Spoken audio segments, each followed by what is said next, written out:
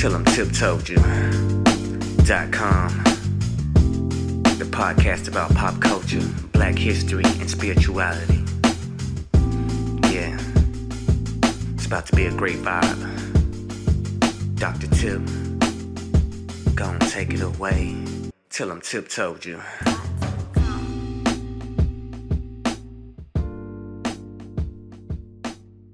Tip, thank you for joining me for another edition of Tell 'em Tip Told You. Today is different. I finally have Brandon on the podcast. Finally, huh? Finally. But I just want you to know it came up in my memory from like 2 years ago when I ordered those logos for our podcast. So the delay is all my fault, huh? I'm just saying. That's ordered the logos. I sent you 3 to choose from. Okay, well, what blame me? I'm just saying. Since I'm on your podcast, I'll take the blame. So it's all my fault. Brandon on. And if you were on Holistic Success Fridays on IG Friday, I was giving y'all the backstory on the conversation Brandon and I had. We're going to finish that conversation today. But we wanted to start off just because it's that time of the year where many of us are goal setting. We just wanted to start off talking about goal setting and expectations. Now, let me give y'all a caveat here. Brandon and I, he sent me a text the other day that said we had been friends for 25 years. Right. I think he's wrong. I actually think it's 27. You might be right. Yeah, I think it's closer to 30 than not. You might be right. That means you're old is all that means. Very old. The one with a child about to graduate from high school. That's all I'm Only one of us is that old. So I want you to know that backstory. So if you're wondering why we have the banter that we have, it is not forced, it's not rehearsed. It just comes from, oh, you know what else I want to add to our talk about list? What's that? I understand what the meme meant, but I think you and I should have this conversation in front of everybody. Okay. The meme said, sis, God is not going to make that lady's husband your soulmate. So I want us to have a conversation about platonic soulmates. Gotcha. I think that'll be fitting. That can help contextualize some of this stuff. But, so I said all that to say, Brandon and I really don't have a script for today. We have some general talking points that we want to go through. But we just wanted to share with you guys the nature of, speaking of a platonic soulmate, the nature of an authentic friendship and what it means to push, to have a friend that can push you in your thinking. So that's where I kind of want to just set that frame. And Brandon, I'm gonna turn it over to you about, what we do at the end of the year in terms of goal setting. Okay, before we get to that, right? Before we get to that, I just want to say, when we have this conversation about friendship, and especially friendships of many decades like ours has been, we got to keep it real. There are ups and there are downs, in those friendships. Sometimes you don't like each other. Yeah, like when you kicked me to the curb and you wouldn't talk to me for about a month. There you go. I was just about to say, Tiffany acted crazy for, a year or so there, but I still love her, A year? Was it that long? I feel like it was only like a month. Well, it was longer than a month. Maybe not a year. It felt like a year because that's how long I cried, missing my whatever. friend. We both know better.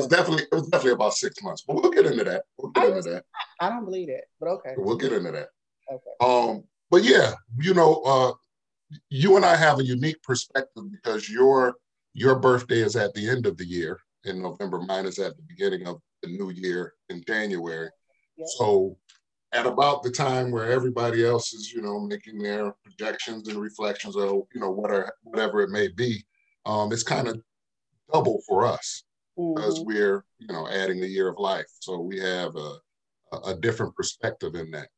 So, before we get into the goal setting and what we want to do better, I want to really ask you a question because I've been examining this myself with what we're coming out of now. And really, we're not coming out of, we're in the middle of this pandemic and all that it encompasses and all that it means, especially to our community. Are you going into the next year more hopeful or less hopeful than last year? More hopeful. More hopeful? Why? More hopeful. Even knowing, not to cut you off, but even knowing that we're firmly in the middle of this, and it's going to be a while before we even get a semblance of normalcy. Somebody who likes to travel like you, that likes people like you. Yeah, I think some things are going to get uglier. But here's why I say I have more hope. Mm-hmm. Someone posted today, a friend of mine posted on Facebook a question, and she asked, what did you learn about yourself in 2020? Like 2020 was a year that taught a lot of lessons, and it pulled back the veil for a lot of us. Right. And if I reflect on the biggest lesson for me in 2020 was that I'm a lot more powerful than I ever gave myself credit for. Absolutely. And that I ever allowed myself to be. Right. And going into 2020 was so rough that going into 2021, there is a gratitude that if I could get that big of a gift in 2020, that I could know myself better, 2021 is just gonna get better. Right. And I agree with you. I agree with you 100% on that portion of it. And that does give me hope. But if I'm being honest, I'm wrestling with something else on the other side of that. Because I do agree with you. I do find that I have a strength that I didn't know I had. You know, I'm more determined. But the reason I'm more determined is the other half of this angst that I have going into the, I'm realizing now is for the first time how frail we are. Oh. You know what I mean? This how fleeting life is. That's what I mean. That's what I mean. Yeah. You know, and I'm really coming to grips with that for the first time. I'm sure some of that has to do with the age I'm reaching, but a lot of this has to do with, you know, people are relatively healthy, and then 14 to 21 days later, they're dead. Right. And there are, you know, statistically speaking, people with underlying health conditions and the like are, you know, it's more consistent, the death and hospitalization with them, but that's not always the case. Well, that's it's not always the case. And even though it's not always the case, we Black folk. Exactly. So Blackness is an underlying health condition here. Absolutely. Absolutely. Right. So, figuratively and literally. Literally, yeah. Yeah. Yeah, you're right. You know, I have a cousin. She's not that much young, literally not like a few years older than us. Is it your cousin you used to always talk about when we were in Tallahassee? No, it's actually her sister. Oh, okay. So, you know, her sister, she's about 50, you know, not old by any means, healthy. She was in the hospital fighting for her life with this COVID. Thank God she's much better now, but with no real indication as to why. Right. So to go back to our goal setting, that just gives me a sense of urgency that I didn't have before. I probably should have had it, but I really have a sense of urgency to push my agenda, if you know what I mean, right? My story. Yeah. To do what I want to do. Definitely. You know? I think it added to urgency, but I'm going to ask you because we're slightly the same age. I'm older than Brandon. So if you're listening, I'm like a few months older than Brandon. Significantly. There was already a sense of urgency. Right.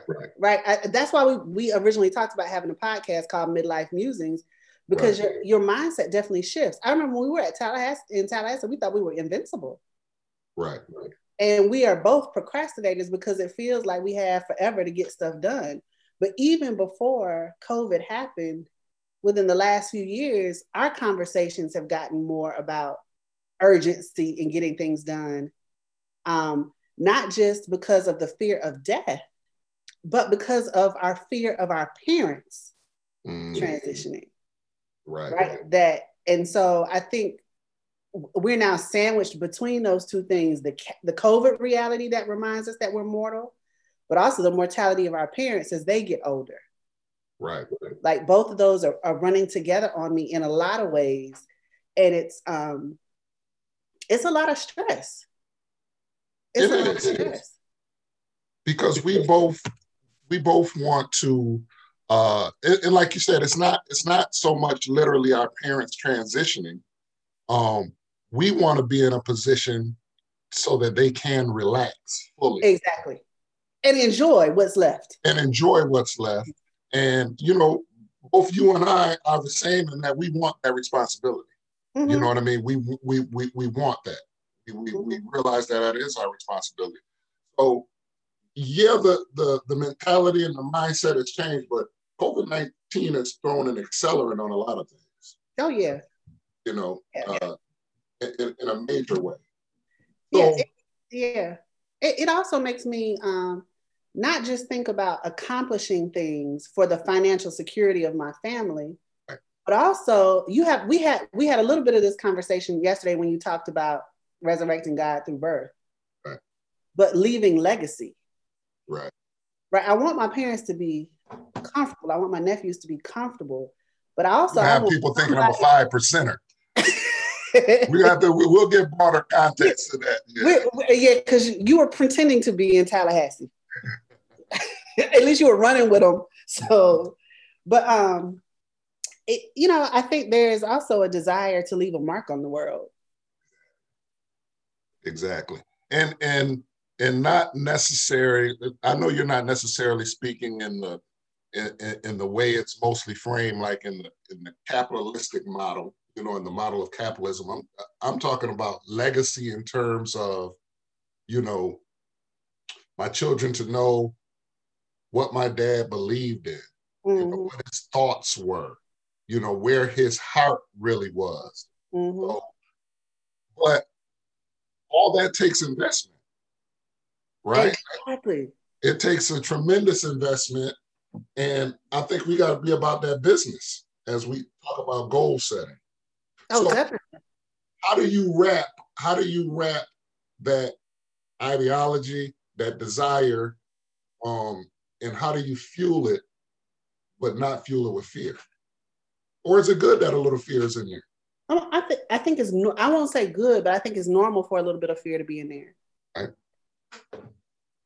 Is that productive, or does that ultimately erode from the ultimate goal? I think it's moderation, right? I think a healthy amount of fear is enough to keep us moving. Like, I don't want to leave this stuff undone, right? That kind of motivating fear, right, the kind of paralyzing fear that puts you into fight or flight, that's what we have to avoid. So I think fear is normal. And I'm worried that, especially while we're goal setting, I think we have to, it's important to me,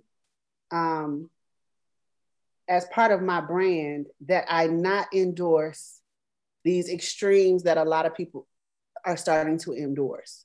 Mm-hmm. Like fear, you live without fear, no fear.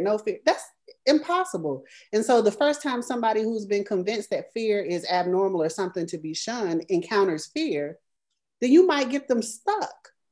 Where I think fear is normal and people have to accept sometimes you're going to be afraid. So I really think it's important for us to talk about moderation in this goal setting. I think it's incredibly important to be working on your dreams, but you got to avoid the excess there. Is your family suffering because you're so busy trying to hustle? Your relationships, is your spirituality suffering because you're so focused on your career? So I think moderation has to be a bigger part of our goal setting than pop culture is making it right now. Does that make sense? Yeah, it does. It does. Going back to something you said, so you disagree with the that line Will Smith has about, and I'm sure I'll butcher it, but the gist of it is danger is real, fear is a choice. Yeah, I'm disagreeing with that. Because you think fear is going to be ever present. It's just how you filter it and just how you don't let it, consume you. Is that what you're saying? I think people forget that fear is a protective mechanism that your body. It can be. Right. It protects us from things. Now, I don't want you to move into the fear that makes you stagnated. Right. I think that's what he's talking about. Don't let the fear, choose not to let it cripple you. I agree with that. Choose not to let it cripple you, but I don't think you get to choose whether or not you're afraid. Yeah, but when you hear that rattlesnake, run. Right? Right. Exactly. Yeah, I think this is all. It's a lot going into this, and I don't want to. If this makes sense, I don't want to give the year 2021 more significance than I should. But this really is a huge thing because a huge year because there's a lot going on now, just mentally. You know what I mean? I don't know how many people are mentally well. I think very few. Very few, and especially when you talk about our community for a myriad of reasons. Especially since this is affecting us. This us and my Latino brothers and sisters disproportionately. So all of this is swirling around, and how do you balance that? I think one of the ways we balance it, I might be telling your business that you don't want other people to know, but you and I both started therapy this year. That's right. I don't care. Good, because that's what I was going to say. I think one of the things we have to do is remove that taboo from the community. Exactly. If your knee hurts, ain't nobody gonna look at you crazy because you go see somebody about your knee. No, I agree. And it took me a while, as you know, to even, number one, do it and then get to the point where I was comfortable talking about it. But what you're saying is true. It makes no sense for me to be, because what we're about to talk about is preparing ourselves to, elevate and evolve and not use every means at my disposal to get there. Right. That's a lie. I'm lying to myself if I don't try to do all I can do, Right. And it's necessary. And it's necessary. Exactly. So I think that's one of the things we have to do is to become, remove the social taboos around seeking therapy. I also think it's important that we reflect more on our mental health. Absolutely. Right. Because you can become I talked about this one time a while ago, where stress can cause dull headaches. Like that's one of the physical symptoms of stress. Absolutely. And many of us who are middle class, working class, Black folk, at the end of the day have the dull headache. Mm-hmm. And we think it's just, I've been on my feet too long, or I worked hard. That's not normal. Like we've made that normal because we don't sit and reflect on, well, what the heck? Why am I having a headache? What's like what physiologically might be wrong? I don't think we stop and reflect enough about where our emotions are. I don't think we check in with ourselves enough. And I definitely I think you and I do this well, except for when you're ignoring me or you're too busy for me. Whatever, never happens. But I just, let me tell y'all that Brandon bought me a shirt and it took his wife mailing it a month later for me to get it. I'm just saying that's how he treats me. There we go. I think the point of the story is, and I will, restate, did you get the shirt? I got the shirt. I appreciate my shirt. I should have worn the shirt today. But what I was saying is I also think it's important to have friends that check on you. Oh, absolutely. Absolutely. Yeah. Because, in the conversations we have, there are some things I'm just fully aware that you can't process through yourself. Right. Which is, a great reason to have therapy, number one. But just talking to a friend, something you got to bounce ideas and, get another person's perspective. It's necessary. Right. And I think it's also helpful to know that sometimes things happen to you and you feel, what's in your cup? Water. But I think sometimes things happen to us and we feel like we're the only person in the world that's ever experienced it. Right. Which is a heavy, heavy burden. Absolutely. But the moment you realize that somebody else experienced that, it's like a relief, a release. You don't feel like you're abnormal. And in that vein, a concept that we've discussed before, it lessens the shame. Yes. Right? If other people have had those same thoughts, gone through those same things, maybe not literally the exact scenario, but something similar, it lessens the shame that we hold that causes those health, things in the body to, give you that headache, or because most maladies that we affect in our body can be traced back to stress, some form of stress. Right. I think I told you that my therapist has me doing body scans.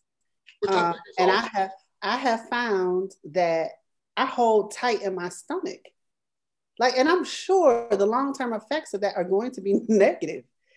But now that I'm more aware of it, I can stop myself. I can, breathe into that spot. I can think more deeply about why I'm tight in that moment.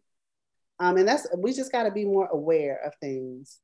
We capitalism has us on autopilot. You get up, you go to work, you come home. You get up, you go to work, you come home. You look forward to the holiday, but then you don't look forward to the Monday after the holiday. It's just such a cycle that it's easy to put yourself on autopilot and never think through. Like, I'm sure everybody listening, and you and I both, have been driving home, you zone out and you pulling up in your driveway and you're like, what happened to the last 20 minutes? Because everything is on autopilot. Absolutely. And if we don't schedule in time or create rituals in our lives around scheduling in time to reflect on where we are, I don't think we can be our total whole selves, healthy whole selves. No, because I agree, because we haven't, if we don't take the time to do that, we haven't identified, the fullness of what makes you Tiffany and what makes me Brandon. So yeah, right. You're right. That's necessary. Right. So let's shift a little bit. So for me, that becomes part of what I want to accomplish. Like, I don't know if this is the same for you, but right now my goals are shifting. 20 years ago, my goals were more about, I want to drive this car. I want to have this in the bank account. I want to be married. I want to have children, this, and this, and this. My goals now are around, I want to develop healthy habits. I want to become the best me. I want to become the best partner, the best friend. Like, it's less about the material of what I want to have, because there has come an understanding of, if those things are in order, then the other stuff I can make happen. Right. I agree 100%. That it's a shift of priority.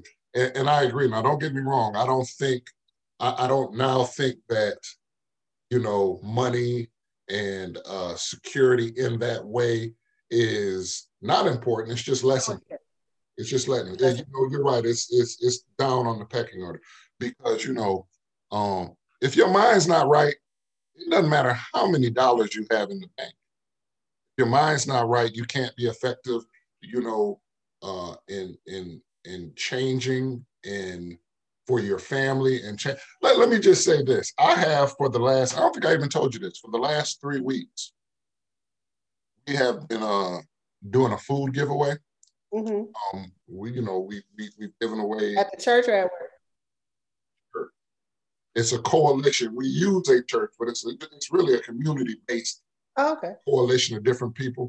Mm-hmm. And we have given away like 1,300 boxes of food. Excellent. But what strikes me about that is when you see these cars coming and you see the lines wrapped around the block, the need that we have, all different type of, you know what I mean? If you're looking at these people stereotyping, maybe you wouldn't think they would be in a food line, but there's a need. We use terms now. You hear terms on the news like food insecurity. Yeah. What does that mean? That means people are going hungry. Right. You know what I mean? So I say that to go back to our original point. That's the importance of being mentally, spiritually, and physically strong, because the world needs us. Right. It needs me. It needs you. It needs the people who are listening to do our part. Right. Right. And that's part of what I meant when I said our legacy matters. It matters. Like, how will I be remembered? Will I be remembered as someone who tried to solve some problems? Or will I just be remembered as the chick that had the nice Tesla? Like, that's not, I have but financial you can be goals. both. I was about to say it. I don't want anybody to think I'm saying I have financial goals. My vision board says millionaire by 50. So I have financial goals, but even in the amassing of wealth, my objective is so that I can better meet the needs of the people around me, right? It's not, I was listening to something and they said that Bezos has enough money to end world, not national, world hunger and housing insecurity and still be a billionaire with a B. Wow. And there has to be something empty inside of someone who doesn't do it. Absolutely. And I think that, because I read that same thing, I think that speaks to his current, net worth. And he's projected the next 5 or 6 years to be a trillionaire. The first ever, trillionaire. Yes. So if he could do that now with, I say it like it's a small amount, whatever it is, 200 and whatever billion, what can he do with a trillion? And to your point, why doesn't he want to? Why doesn't he want to? There is a mindset there that I don't understand. And I want us, as many of us are setting these goals in place for the next year, that we reflect on what it is we want this wealth to do. Right. And I truly believe that you can't be happy. Like he can't pay for joy. No, you can't. He might pay for pleasure, you know what I mean? But pleasure is not the same as joy. Absolutely. Absolutely. And that's proven by the amount of people who are fabulous historically, who have been, fabulously wealthy and patently unhealthy. I mean, unhappy, in terms of, suicide, you know what I mean? Just sad life. So yeah, I agree with you. Yeah. So I want those people who are listening and us to think about that as we set our financial goals, that I think we get more fuel from spirit, the universe, God, whatever you choose to call it. I think you get more. I think you get more of what you ask for if your intentions are good. Yeah, I agree. But and I think you're so right in that. In goal setting, just the order just needs to shift, right? Mm-hmm. Mm-hmm. Just put those other things at the top. Mm-hmm. I think so. And I think everything else takes care of itself, because I agree 100% with what you're saying. There was a saying, I think, from I don't know if it was St. Francis of Assisi or who, but I believe it was a Catholic saint that said, Lord, I don't know if I pleased you, but I think the fact that I want to please you pleases you. So and what you're saying, I think it's searching. Whatever you want to call it, as you said, the universe, whatever, I think it's that searching, that sincere desire to do better that is what opens up abundance in the real sense. Because I think one of the most insidious things that capitalism does is takes and makes us believe in scarcity. Like there is a finite amount of money. How can there be a finite amount of money and this man is about to become the first trillionaire? So there aren't finite amounts of money. No. We don't have to believe in that model. We don't have to believe in that scarcity. Especially in a currency in this country that's not backed by anything, but we want to go down that route. You know what I'm saying? Right, we can create what we need. And the same thing about this. Now, here, let me convict myself, right? As I'm goal setting, I really want to move more, Brandon, from being a consumer to a producer. Yeah. So right now, both you and I have jobs. And I don't think there's anything wrong with being employed. I think there are going to always have to be employees based on the world that we live in. But I don't want to be one. Or I don't want to have to be one. Let me say that. I don't want to have, that's right. I want to, if I'm going to get paid, I want my own business to pay my salary. Absolutely. And so even in my goal setting, like I said, from 20 years ago to now, that shift has changed. And it's no longer even, I don't want to have to hustle. This is within the last 2 years, because anybody who knows me knows I've been the side hustle queen. Right. I always got a side hustle. I don't want to be a hustler. I don't want to move from thing to thing to thing, trying to make the quick dollar. I want to create wealth for my community. Right. You always gonna hustle. I know what you're saying. You just want to evolve your hustle. Exactly. I want to be a business owner. Like that, to me, there's a difference between but it's all the same. It's all the same. It is definitely all the same. But for me, what has happened, my hustle. Okay, so I'm using the word wrong, which is why you're defensive right there. I have a tremendous amount of respect for the Black street hustler. I think these are probably the best business minds ever. So I'm not down in that at all. I'm talking about how Tiffany manifested hustling. Tiffany's manifestation of hustling was jumping from thing to thing to thing to thing, always following the hot thing, trying to make a quick dollar. I got you. And to me, that's just like being an employee. You're still an employee to a dollar, not necessarily to a business, but to the dollar.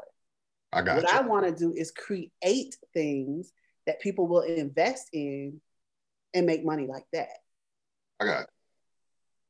So you want to invest in something that's sustainable in the long term. Right. Gotcha. Which is different from me. So if I've been a doula. I did nails in Tallahassee. You remember that? Yeah. I did nails. I've tutored. I've done writing SAT workshops. I got the consultant. I sold paparazzi. My sister signed me up to sell lashes. I'm like, okay, it's time. Yeah, but why can't all that be under, whatever you want to call it, T-Pogue Enterprises? Why can't that all be part of your sustained hustle?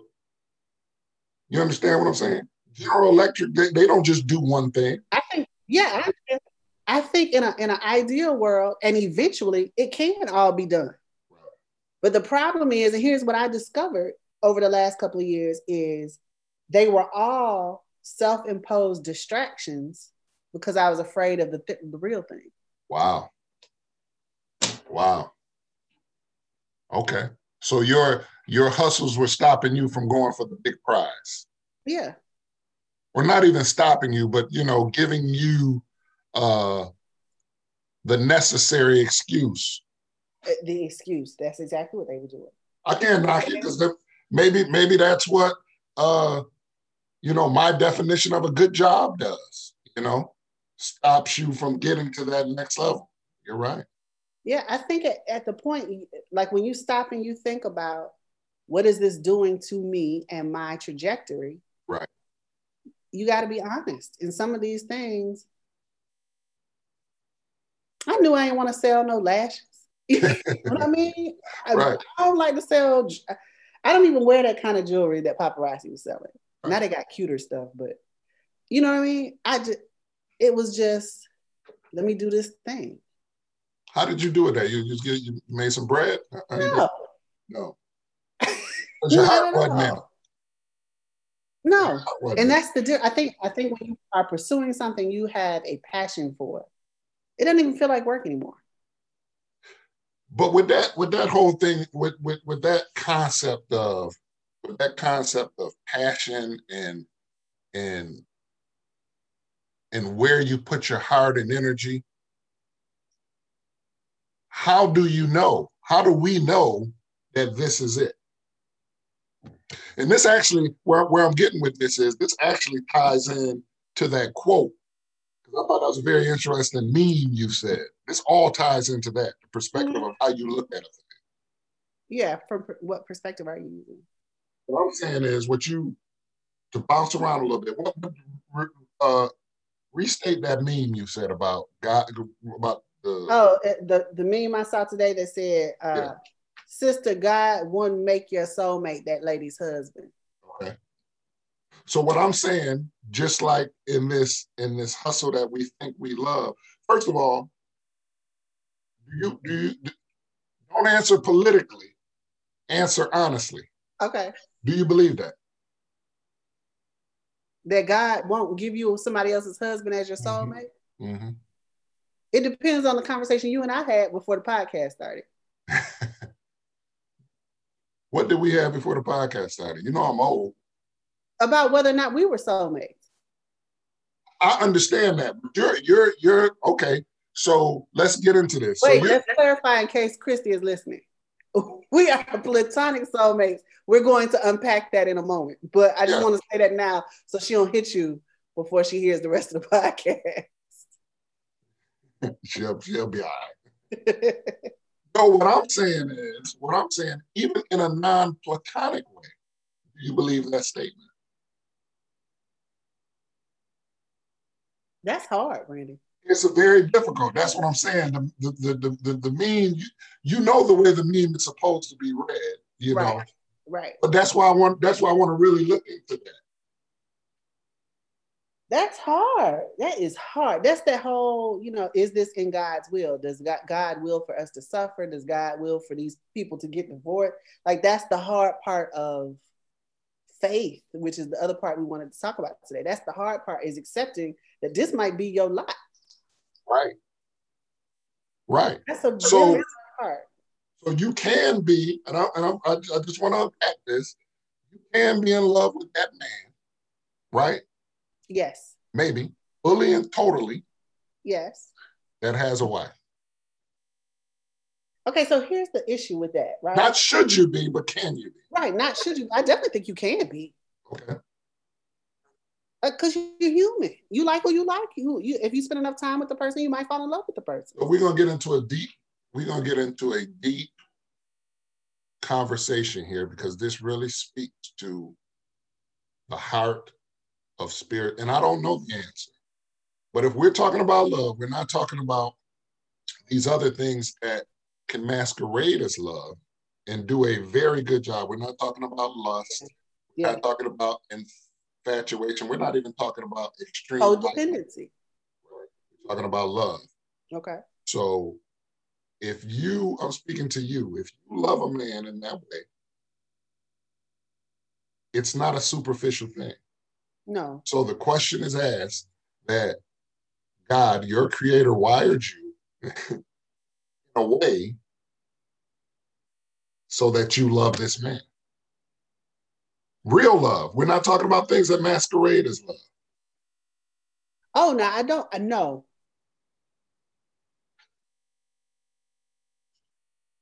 I don't know. So I'm stuck between real love. I'm stuck with your premise.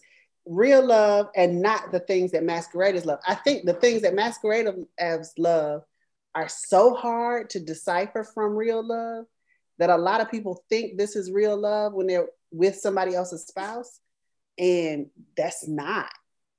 Like, you're 100% right, and that's the point. The way I look at it is, and they're very difficult. Sometimes people are in these states for years. Yeah. Don't know. But ultimately, in my opinion, those things that masquerade can't be sustained. Right? I don't necessarily agree with that point. I think they can sustain, because if they are how long can you lust over somebody? Oh, now the lust one, yeah, okay, the lust one, let's take that one out. But the codependency, I think that can last forever.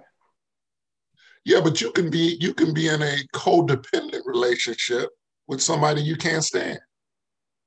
But you can also, I was in one, you can also be in a quote unquote romantic relationship that's codependent. And therefore it makes it very hard to leave that. Very hard to leave. No, I got you. But if you're in the romantic relationship that's codependent, wouldn't you think that speaks to love? You say you can be so what you're saying is you can be in a relationship with somebody, and you use the term codependent, that everything's good, you like each other, but you don't love them. I don't know that everything is good. I got you.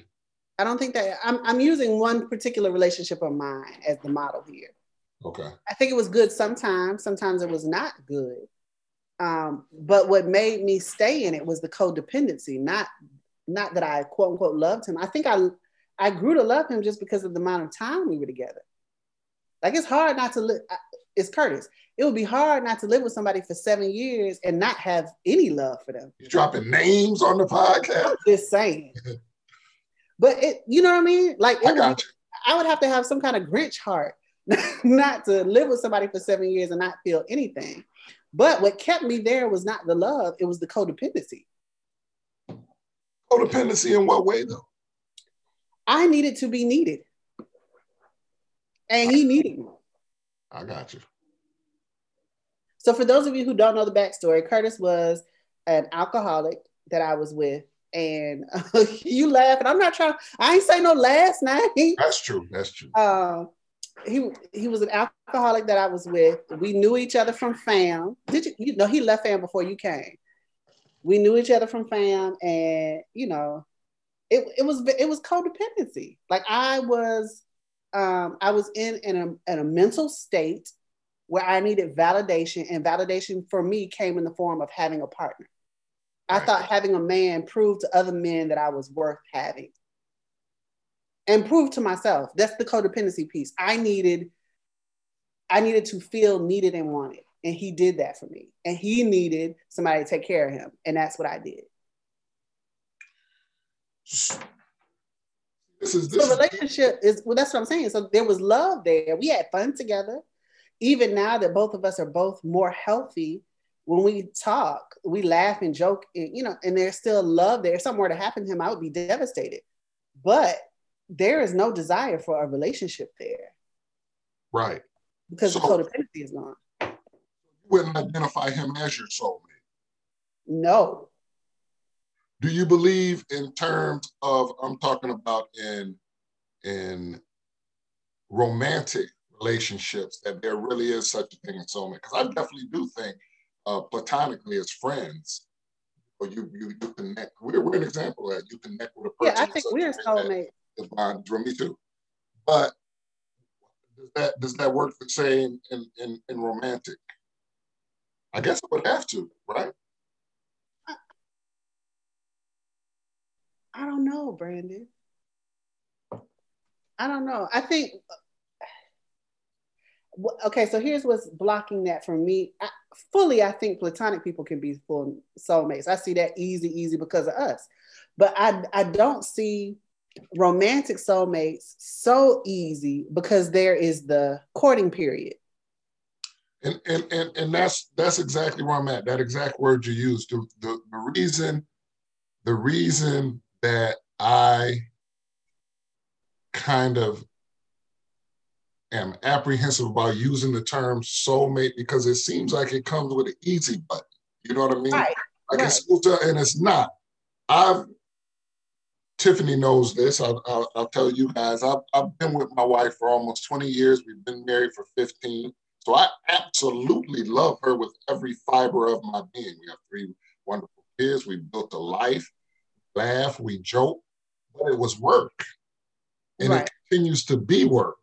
Right. So I don't know. I don't want to say it was just some type of mystical, magical pairing that we were meant to be. I think we both made the choice to make the commitment to stay through it and work through it. Because I know, But Brandon, yeah. I want to push you there. I think all that is true, right? Right. And you're saying that that's not necessarily soulmate-ish because there's no easy button and there was work. But we just talked about how our friendship needed work. No, I see what you're saying, but what I'm saying is, and maybe to your point, I can't help but when I hear soulmate, think of like a rom-com, a romantic comedy that comes in TV. Yeah, which is dangerous. That kind of TV is so dangerous. Yeah. So if you're saying that if you're saying the way we're using soulmate is that it's 2 people that have the soul and the desire to do hard work to make it work. I wouldn't define soulmate that way, would you? I don't know. That's what we try. Okay, so let's do the easy thing. Why do we think we're soulmates? And then maybe we can come up with a definition, and then we can apply the definition in another context, see if it works. Okay. So let's go through. So I met Brandon because his cousin stood me up on a date. Shout out to Chaka. And we're going to say last names there. Chaka Perkins stood me up. We were being set up on a blind date. And when I called Chaka to find out why he wasn't where he was supposed to be, he said, I'm at the mall with my cousin Brandon shopping for a belt. So I cussed and fussed. And did y'all come to the house that night? Later on that evening, we did. Yeah. So they came to the house that night, and it was my first time meeting both of them. And I think we stayed up all night that first night. Right. So there was an instant click and connection the first night.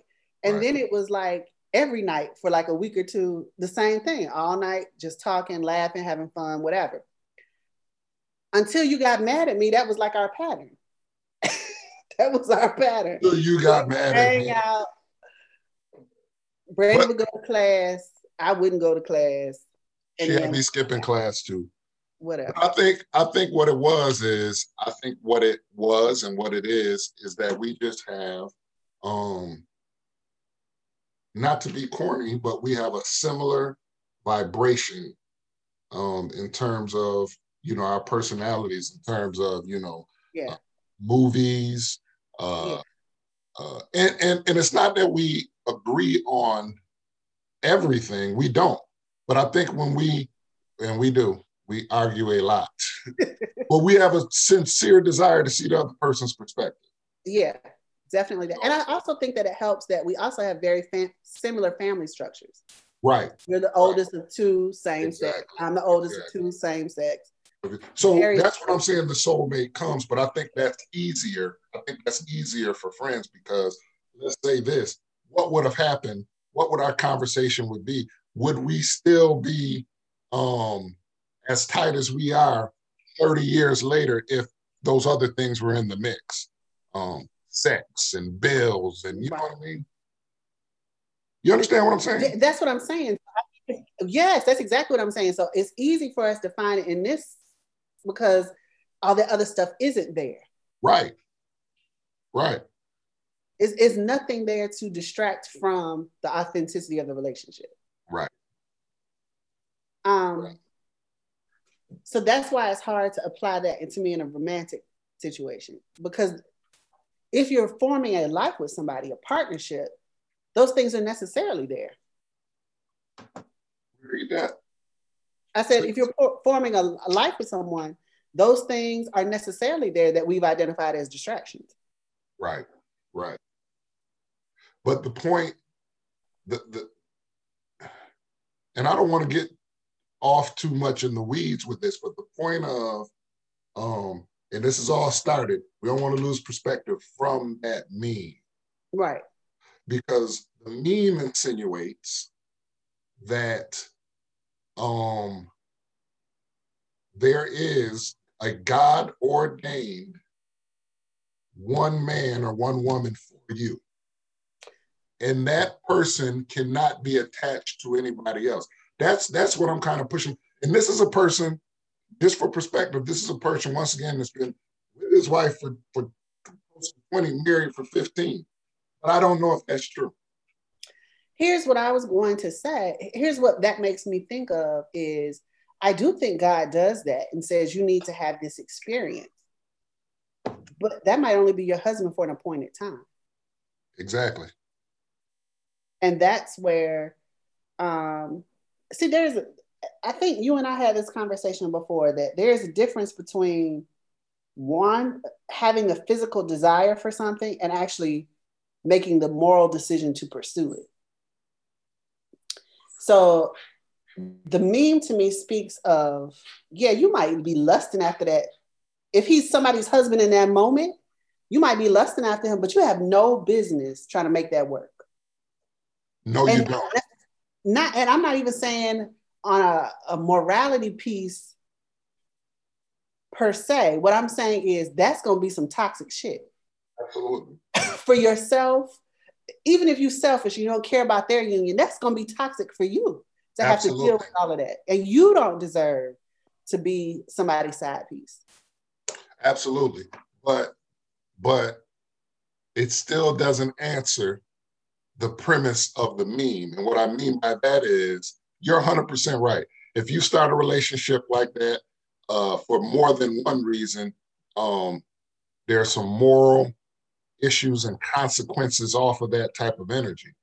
But at the same time, you and this person could be really destined to be together, maybe not now, but in 3 years, because maybe that person that you work with just using this as an example. You work with, you talk, and y'all click, and you find yourself falling in love with him or her. They have a bad marriage that they're in. You understand? They could be your soulmate, and this is just, don't kill me. We're just fleshing this out. That could be your soulmate, just not right now. I agree with that 100%. Okay. But here's the kicker. If that is your soulmate, that God has ordained to be your soulmate, he don't have to be that right now. It will be.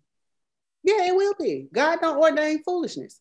Right. So if it's going to be a toxic situation, just move on. Just what Erykah Badu, next lifetime. Yeah. But that's a tough concept. That's a tough concept to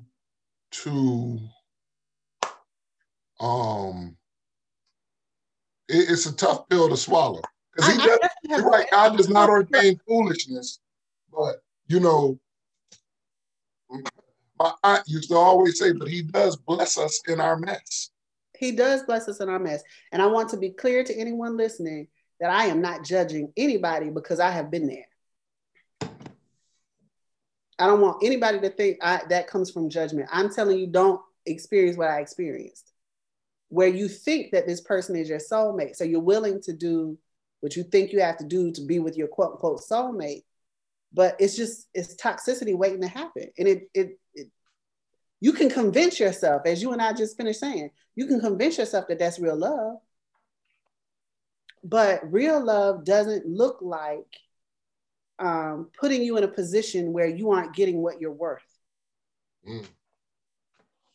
Michael and I had a conversation this week, and I was telling him, I was watching a video, and the brother said that his advice to anybody before they cheat or before they argue or before they sneak and do something that the mate wouldn't like, you ask yourself, is that fair to them? Is this fair to them I'm about to do? Because if you love them and you ask yourself there, it's a check on it.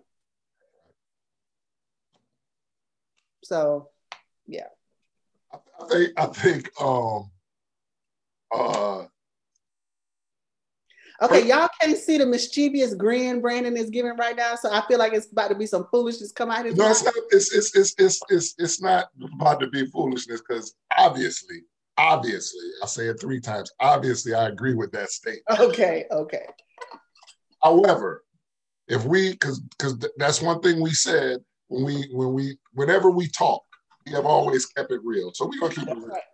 That's right. Basically, that's the sentiment you have, but I don't know if you conjure those thoughts in the moment. Oh, definitely you don't. Okay, so sometimes you do. Sometimes you like, Lord, I'm about to show out. Sometimes you do that. Oh, I understand, but that doesn't really stop it when you see, that man or that woman in front of you. Yeah, I think you have a choice. You don't have a choice of whether or not you're attracted or whether or not there's arousal. You might not have a choice. I'm gonna tell on myself, I'm a flirter. You might not even have a choice with the flirtation. So you definitely have a choice before it flips into anything else. Let's jump all the way into this conversation. So if you are in, as I am, if you are in a committed monogamous relationship, because this kind of piggybacks on the point you said of the permutations you should go through your mind before you hurt that person. But we do know that happens, unfortunately, in relationships. Right. Does the act mean you don't love that person? No, I don't think the act means that. Ever. I think it might, for some people it may, but I don't think every instance of cheating is an instance of not loving your partner. Does a repeated act of cheating mean you don't? Yes, I do think the repeated act of it depends on what conversation has been had. Right? It's unfair. No. Because you're about to say if there was an understanding. Yeah. Well, that's not cheating. No. I didn't mean an understanding of this is you can cheat. That's not what I mean. An understanding of, listen, I can't handle that again. Like if you've had that conversation with your partner, I can't handle that again. Please. I will have to leave if it happens again. And then it happens, then I think that's a lack of love. Okay, so two, and you know, we're just fleshing this idea out. I'm listening. Two things could be true at the same time. That person could say as an absolute statement of fact that I can't take this. You know, I wish you would stop doing it. You know, you must stop doing this. What I'm asking is if the person then does it again or continues to do it, is that necessarily a proof of not loving me? Because we've had we started this conversation talking about, you know, mental illnesses and things that could, you know. Right. That's hard. It's difficult. It's hard. I really think it. I don't know. I don't know, Brandon. That would be hard. It would be hard for me because if someone, this is what I'm falling back to. If someone loves you, then your feelings should matter to them. Yes. And I would never purposely hurt someone I love. Not purposely hurt them. Now, I might get caught up in some stuff and, you know, whatever, right? I make my apologies. We have a conversation. It said how much that hurt him. I think that would be enough for me to keep it from happening again. I understand. But what I'm saying is in the midst of that, oftentimes, you know, when you dig into these stories, and let me say this, I don't want to come across like I'm championing, you know, infidelity. That's not what I'm doing. I'm speaking, you know, I'm a happily married man. I'm just speaking of you doing the man thing. That's what and that's not fair. That's not what I'm doing. What I'm doing is I'm trying to look at this, you know, holistically. Because everything is not always black or white. I agree with that. With your, or you know, the man or the woman's feelings of why would you do this? I couldn't, you know, because maybe that's not something they have an issue with. Now, the person does. I want to say this: the person who is who is cheating, for lack of better words, does have a responsibility to try to get some help. The only point I'm making with, you know, these way too many words about cheating. The only point I'm making is that it's not necessarily proof that he doesn't love them. It's not necessarily proof. I would agree with that. It's not necessarily proof of a lack of love, which is why I think you have heard my growth over the years, because when we were young, if somebody cheated, that's the end. Right. I don't feel that way necessarily anymore. Right. But it's just a lot there, because then the question becomes, why not just open it up?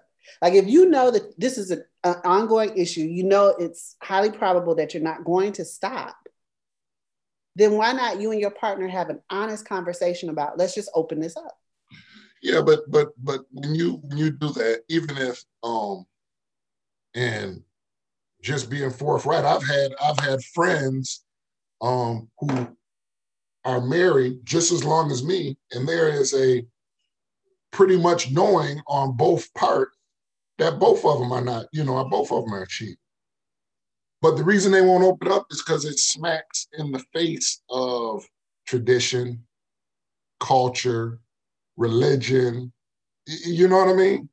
Let's wrap it back up, because I see the roundabout. You ready for the roundabout? This goes back to how we originally got on this subject about where do you pursue your passion or a job?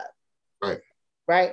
I think one of the problems with humans in general, and one of the problems I've recognized in myself that I'm trying to move away from, is making decisions based on how they appear to other people rather than how healthy they are for us. Right? It would look unhealthy to most people our parents' age for me to quit a good job, and open up, you know, a poop scooping business for dog owners. Absolutely. Like, that would look absolutely asinine, and I'm sure I would be the talk of the town. But what if that brings me joy? And what if I'm making a really good, you know, amount of money from it? It's still the stigma around it might prevent me from making that decision. Absolutely. And I think just what you're saying, the same thing may happen for couples. They're so worried about whether or not their mother-in-law would accept that they're in an open relationship, that they would rather sneak and cheat and potentially bring home whatever, because you can't have the honest conversation for fear of what other people would think. Right. Because we want the Instagram picture of how things look. Right. You know what I mean? Yes. That framed, choreographed, manicured look, right? Mm-hmm. The appearance of being happy when you're ultimately unhappy. When some of the happiest people I know, because they're not caught up in what we talked about earlier, the rat race, and they're, you know what I mean, what they wear and what, you know, it smacks against normalcy. Yes. What is normal? It's what we've all socially accepted to be. Exactly. But it doesn't have to be. It's a social construct. It doesn't have to be. It does not have to be.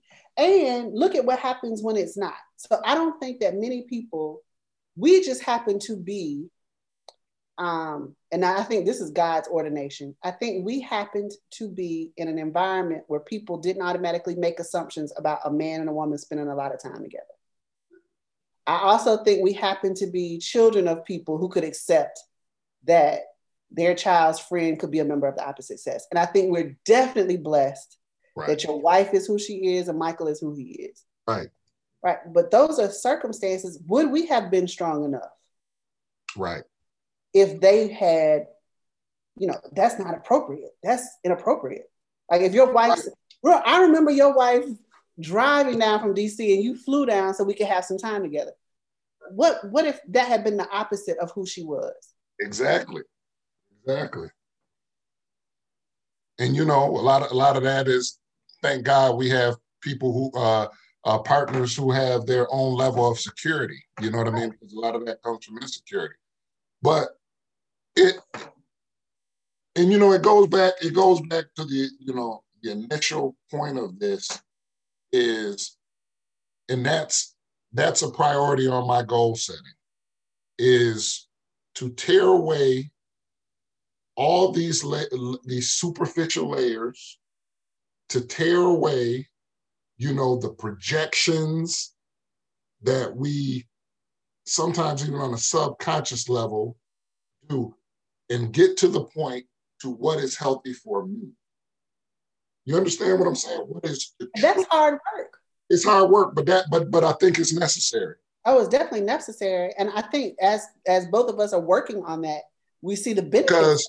But it's hard to tear away your version of happiness from societies at large. Oh, definitely. Oh, me being happy, I may never, ever have a six-pack. You may never be a size 4. Right. The highest form of yourself. Right. You have to be okay with it. And be happy with that. And be happy with that. Because so for 2021, that's where we're setting the bar, right? Happy. Self-defined happiness. Self-defined happiness. And everything else comes after, everything else will come, right? Yeah, I truly believe that. Which gets to our faith conversation. Okay.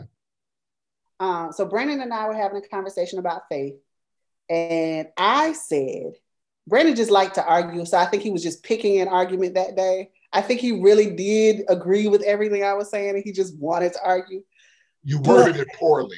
Hopefully you worded better this time. Whatever. You're here to fix it if I mess up. That's so right. My argument was that there are far too many people who are performing faith who have not made the full transition to real faith. And what was holding them back from the full transition to real faith was a lack of evidence. That they really did not believe the things they were performing their belief in. And I say that time? You said it exactly right that time, and I don't disagree with that. But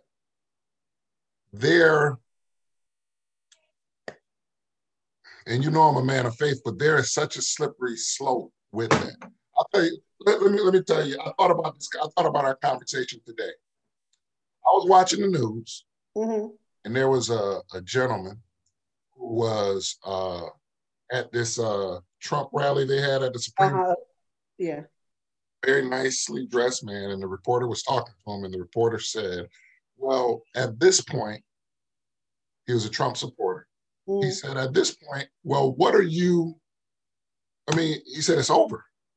He said, it's obviously over. And the guy said, no, I don't agree with what you're saying. He said, well, we still have litigation. And the guy said, well, in kind of a smart way, he said, you do know in this country, the Supreme Court is the highest court. He said, they've dismissed this last case as being frivolous. What are you going to do? And at the time he was doing that, Donald Trump flew over in Marine One, and he said, that's our president. He's going to be the president for the next 4 years. And the guy said, well, what do you base that on? The guy said, my faith tells me that. He said, as a matter of fact, you're supposed to feel the way you do. He said, but my faith, what I'm standing on, and he invoked God, he said, invoke God. He said, and God says that even though it doesn't look good, right? I did the same thing you're doing. And I said, man, this dude is crazy. And that's cult behavior. It is cult behavior. But I have been in church my whole life, right? My entire life, specifically the Black church. And I have heard, don't get me wrong, not with the same subject matter, obviously, but I have heard that type of blind faith. And that was the point of our conversation that day. That I think that kind of blind faith is dangerous. See, we're going to go down there, we're going to go back and forth again. I think faith is a beautiful gift, right?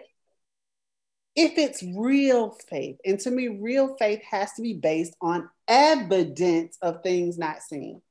It is. But the point I'm saying is, maybe this gentleman here, who is completely, in my estimation and yours, based on your facial expression, detached from reality, maybe he had a situation in his life where the odds were even worse.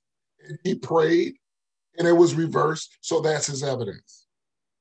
Yeah, but there's no machination in place to make it true now.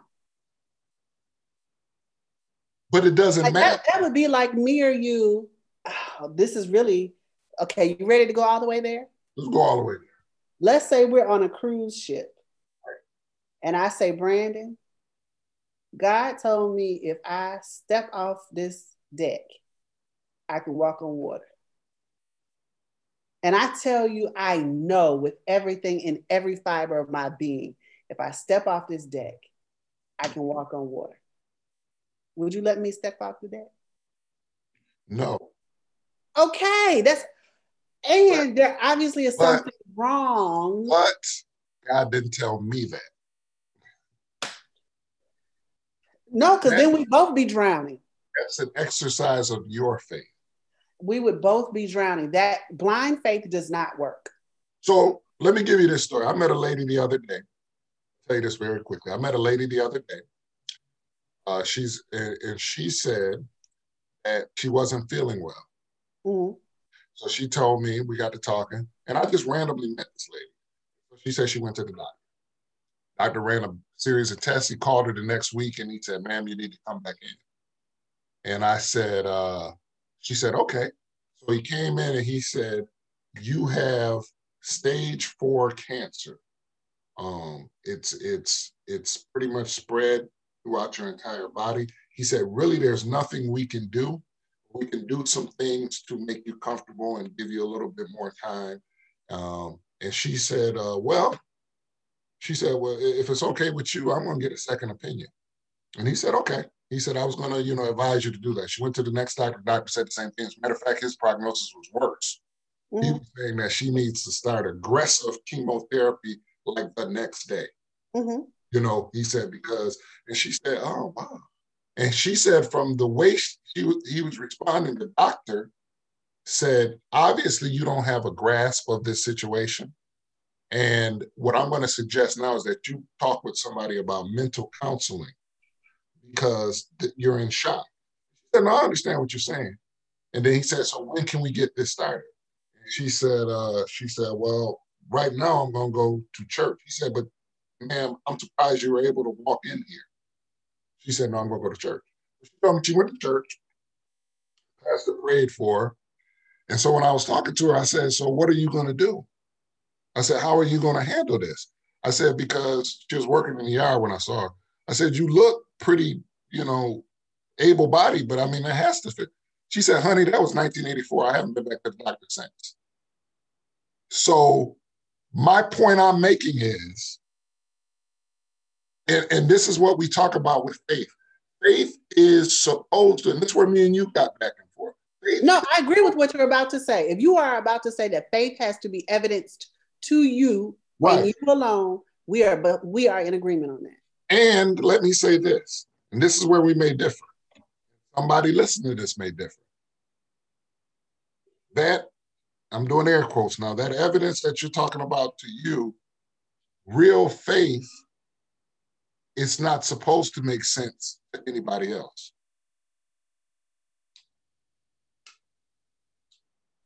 I would agree with that. I won't say it's not supposed to. I would say it probably doesn't. Probably doesn't. Let me say right. Thank you. Once a year, she words things better than me. Whatever. I actually have a similar story. Okay. Do you remember that? No. I was diagnosed with something called complex atypical hyperplasia. And which is the way the doctor described it to me is I was basically a month outside of uterine cancer. Like it's what your body does right before the cancer cells start growing. Right. And so the only treatment that they suggested was a full hysterectomy.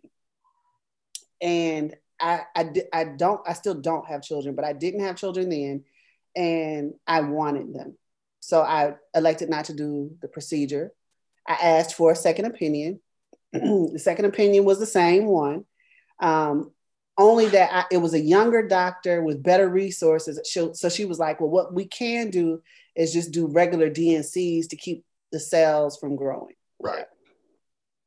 In the meantime, this is when I became Lukumi, because in the meantime, I had a reading done with a priest. Right. And she gave me some rites and rituals to do. The reading told me some things that provided evidence to me that she was talking to somebody. You know too much about my life that I have not said to you for me to believe that this can't be real. So the evidence was there for me. You are right. It was for me. And I can also say that you are right. My parents were like, just get the hysterectomy. What are you doing? Like, this is too dangerous. You can't play like this. But I didn't. Long story short, I had my first DNC. They sent the tissue off for, to pathology, and it came back clear because I did these other spiritual rites and rituals that I was supposed to do. So for me, I had readings in the tradition before. Right. But that was when it switched from a performance of faith to full faith. It was like little evidence before this validation in the reading, but the evidence that this supernatural thing has happened, I think that's what it takes to have real faith.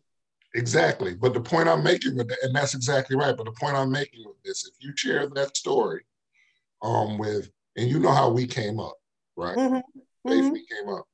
Somebody else will listen to that story and they want to, even though as the old people used to say, you know that you know that you know what it was. Mm-hmm. That was confirmation of your faith through your tradition. Mm-hmm. You share that same story with somebody, from your father's church. They're going to say that came because Pastor Poe prayed for you. Well, that might be their faith. I believe you said earlier that two things can both be true at the same time, right? Yeah. So my faith can be true for my walk. Right. That faith might be true for their walk. Right. But what I'm saying is, and I'm just making the point that you're sure of it, right? Because of your faith. And what I'm saying is to somebody who's not familiar with it, it doesn't make sense. And it's not supposed to, because it's your revelation of faith.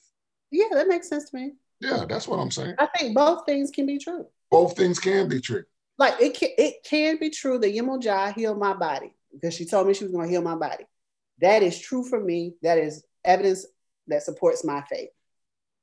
It is also true to me that meme that goes around that says your grandmother's prayers are still protecting you. Right. I think that's true too. It's evidence of my faith in my grandmother. Gotcha. Both of those things can be true in that same, example. But that's what I'm saying. Faith is a very it's a very personal thing. I agree. And in that's where, and that's why me and you had a very loud 1.5-hour discussion because really one word was misplaced. Huh? It wasn't loud. It was elevated because one word was misplaced. What word was misplaced? You messed something up. I don't even remember, but you didn't say what you said today. Oh my God. I said the exact same thing. Like, I think you said wanted something to be about right. faith has to be proven to everybody. No. And I kept saying it has to be proven to you. That's exactly how I said it. It has to be proven to you.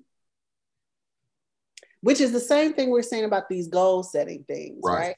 That they have to be, and the faith that it takes to make the goal achievable. You have to have evidence that these things work. Right. And I think part of the evidence comes from understanding that you deserve to have the things you want. Right. That is the hard part. That's very hard. That's very hard. Tearing away everything else to you know what I mean, to prove to yourself that you deserve it. To give yourself evidence. Give yourself evidence. So what's the first step, Dr. Pogue, in getting to that place? Is to know yourself. You say that like that's easy. It's definitely not easy. Okay. I learn something about myself every day. I think, but I don't think it happens without the intentionality of wanting to know who you are. Right. Like, I don't know if you've ever done this, and this would be my advice to everybody listening, to stand in front of your mirror and really look at yourself. If you are anything like me, that is uncomfortable. Naked? I didn't say nothing about naked. I'm just asking. I'm trying to get it right. I want to get my homework assignment. Whatever. I'm saying really look at yourself in your eyes and think about who that is. Like, that's an uncomfortable process, but I think it's an important process. So it sounds like what you're saying, and I agree if this is what you're saying. Before you even get, and this is a good time to kind of bring this up, because we have these weeks coming before the new year, if that's when you want to set your goals. Before you set your goals, you got to do some tearing away. You definitely have to tear away. So you're setting the goals based on your true self, not this, construction. Not this performance of self. Performance of self that we show the world. I think I said this on Instagram once. I thought Tesla was my dream car. Right. My daughter's. Until I stopped to think about why I wanted it. Right. I wanted it because of what it represents to other people. It's the new, it becomes a symbol of entrepreneurship, comfort, right, a certain kind of celebrity type carriage. You know what I mean? And when I thought about it, that's what I wanted. It wasn't the car I wanted. It was what the car symbolized to me. Right. So if I'm honest with myself, the car that looks the way I want it to look is the BMW X6. Right. But when I told Michael that was my dream car, he was like, I think you said it, but you can go get that next week. Right. Right. I can go get that next week, but it's still my dream. It's my dream car. Exactly. And I think that's the kind of work we got to do. And it's funny you mentioned that, because as you say that, I look over my right shoulder here and I'm looking at my vision board. Mm-hmm. And what I have on my vision board is the Porsche Cayenne. Uh-huh. I know what you're talking about. Not for me, for my wife. Uh-huh. And then I'm really thinking, as you said that, I know she has offhandedly said, I like that car. But is that the car that she wants? Or is that what I want my wife You to want drive? somebody to say, look what Brandon bought his wife. Right. Right. Yeah, that's what I mean. That's the kind, we got to be clear about our goals. And I think sometimes we're setting goals for other people and not for us. Right. And now that I think about this, because and maybe she's just being practical, but I've heard her talk about that. Who makes the Telluride? Is that a Kia, or you know that truck I'm talking about? Is it a Hyundai or a Kia? Hyundai, I think. And it's really nice. It's really nice. She loves that. She talks about that more than it. So yeah, you're right. Ego has gotten on my vision board. Listen, and that's what I mean. It's a constant self-reflection, and it's being gracious with ourselves. When we see stuff like that, we just fix it. Right. So have you done your vision board for 2021 yet? I haven't done my vision board for 2021. I had some startings of it, but what I realize now through this conversation, I got to really do some tearing down and look at myself introspectively to really, Yeah. Because I started it and I had nothing about. I had generic tag phrases about health, but I got to really be specific as to what that looks like. This is the first year I'm going to try this. I'm going to put recipes on my vision board. Healthy recipes? Mm-hmm. Yeah, right. Yeah, because before I've just put, like you said, the words health, right, lose weight, right, strength, but I want to be practical. What does that look like for me? Right. And then I want to create lose a lot of weight and not be healthy. Exactly. You can not be healthy because you lost too much. Lost it the wrong way. Exactly. I also want to, and what do you think about this? I also want to create, how maps have legends? Right. What do you feel about having a legend for the vision board? Actually, you take everything that's on there and you describe what you mean by it. Wow. I think I'm going to do that this year. Yeah. Because I can have the vision board, like you have yours, I can have the vision board on the wall, but that thing, I can put it on my mirror in the bathroom. I can have it in my office on the bulletin board. So I'm seeing it all the time. Yeah, I think I'm going to do that this year. And for those people who are listening who haven't done it before, I do an electronic vision board on Pinterest. You told me about that. I just can't get with that Pinterest. Yeah. I have found it more helpful because, nowadays you get the magazines, it's hard to find the pictures you want. But Pinterest, you can just kind of look up what you want and put it there. And I keep all of them. So I have from I think my first one was like 2015. And all my vision boards, I just start a new one every year. So on our next get together discussion podcast, are we going to have a vision board reveal? Yeah, let's do that. So when are we going to record again? We're going to do. I've been doing vision boards on Pinterest since 2013. Wow. That's 7 years. Wow. When are we going to have our next? And here's the teaser. You want to do like every 2 weeks? You want to do next week? Do next week. Okay, let's do next week. This time works? This time works. Okay, now, so let me give the teaser for what we're going to talk about next time. I'm going to give you time to think about it. Okay. That doesn't mean don't call me this week. Oh, you come on. Whatever. Multiple times. We're going to talk about how your vision board you see all these babies on my vision board? Right. That was 7 years ago. What does it mean when it's not answered? My Volvo is there. Right. But what does it mean when it's not there? Is your vision board God's vision board for you? That's what we have to talk about. That's what we'll talk about. All right. All right. Thank you, Brandon. Always good talking to you. All right. My love to the family.